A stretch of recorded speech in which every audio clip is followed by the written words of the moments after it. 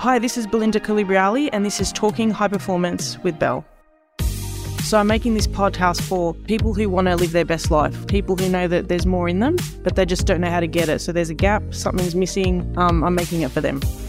Welcome to another episode of Talking High Performance with Belle. And as we wrap up Reflection Month, in the middle of the holiday season, I thought there's no better time to talk about building a life of meaning than to talk about it from a holistic point of view. And up until a few years ago, I never really thought about this, like building a real life of meaning. And I think many of us don't. Like for myself, I knew, sure, I wanted to get married, I wanted to have kids, I wanted to be comfortable, but I never really went into the details of that. It was more just a really big overall picture. And I think it was more because that's just what you do for a lot of us. So that's how I approached it in the past. And I want to talk to you today about what does a holistic life look like? Like, what is the essence?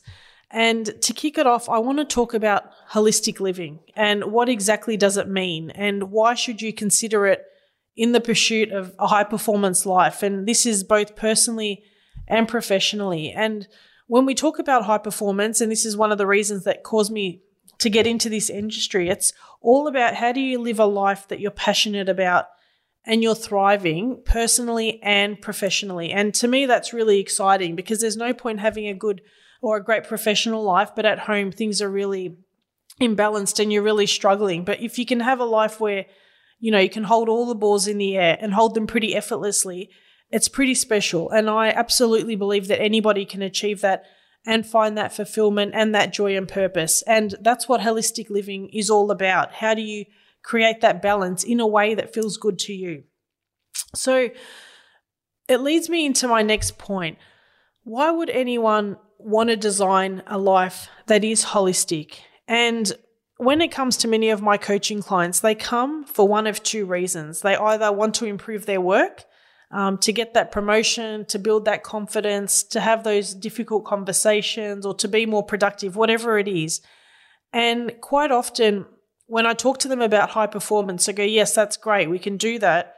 But it's also, how do we make your life at home better? How do we make your life structured so that you can enjoy your hobbies and things? They've never really thought about it. So they haven't specifically gotten to the point where, I can, thrive in my professional career, but I can also feel really good personally. Wow, that sounds kind of cool. And then there's the other side, the side that comes to feel more purposeful, to be more fulfilled, to be more engaged in their day-to-day, to be happier in their relationships. And quite often they've done that, but they haven't really thought about their professional career. So they haven't really thought about, I want to feel great at home. But my work life, I'm just happy for that to stay the same. Whereas when you talk to them about raising both, that's really exciting. And that's something, or that's a part of the job that I really love. It's about designing a life, and it's different for everybody and the balance is different, but designing their life by design where they're in control of what they're doing, they're in control of the outcomes, and they're creating that balance. And it's really, really, it's something that I'm really passionate about. So when we talk about the holistic approach, I want to talk about luck versus planning. Is achieving a holistic life a matter of luck, or is it about meticulous planning and the structures that you implement? And again, this comes down to reflection and being really intentional and purposeful in designing the life that you desire. So sure, sometimes you become lucky, and something in a particular area just works out. It could be your friend has recommended you for a job role and you love it. Or it could be that you opened your emails and there was an invite to join a Friday morning yoga class and you've wanted to start yoga and you go and you meet some friends. Sure, so there's a bit of luck. But overall, the majority isn't luck. To get you living that successful, engaged, confident life, there's work that needs to be done behind the scenes. And this is the part that people, I find, too often shy away from. So they want the life. They don't necessarily want to do the work that gets them the life. And so it's that planning, that deliberate and purposeful action that takes shape that really helps to do this, that really helps to create that holistic lifestyle and to set those goals and to be intentional. And if I relate this to myself, I'm really conscious that I don't want to go through life and I don't want it to take me by. It's important for me to plan and to create outcomes based on work that I've put in. And for me, it can become really easy to be consumed in a work task because I just love it. But I also know the importance of connection with friends and exercise and, how I feel after I especially play tennis. And so I need to block out time for myself to do that because I know otherwise I can just get too consumed. So for some people, it might be blocking out time professionally to reach a certain goal or to be more structured. For myself, it's the other way. I need to block time on a personal level to increase my emotional and mental well-being and my energy levels because I know that's going to accelerate me forward. And I'm really conscious of that. And I'm also really conscious that I want to set up a legacy for my family, a legacy in the coaching industry for years to come that can show that it doesn't matter what you have going on in your life. You can be a successful business owner, you can be a successful coach, and you can have that all whilst maintaining a really good home life with kids, with family, with partner, and have really good friendships along the way. And also, have kids that you can grow up and watch them thrive and watch them really kick their goals. So I'm really conscious of the legacy that I want to create, and that really helps propel the decisions that I make and really helps me to live that holistic life.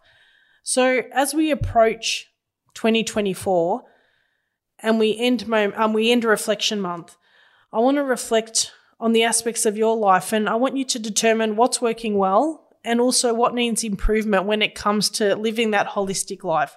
And I want to take a closer look with you at a couple of areas and how you can look at this more holistically.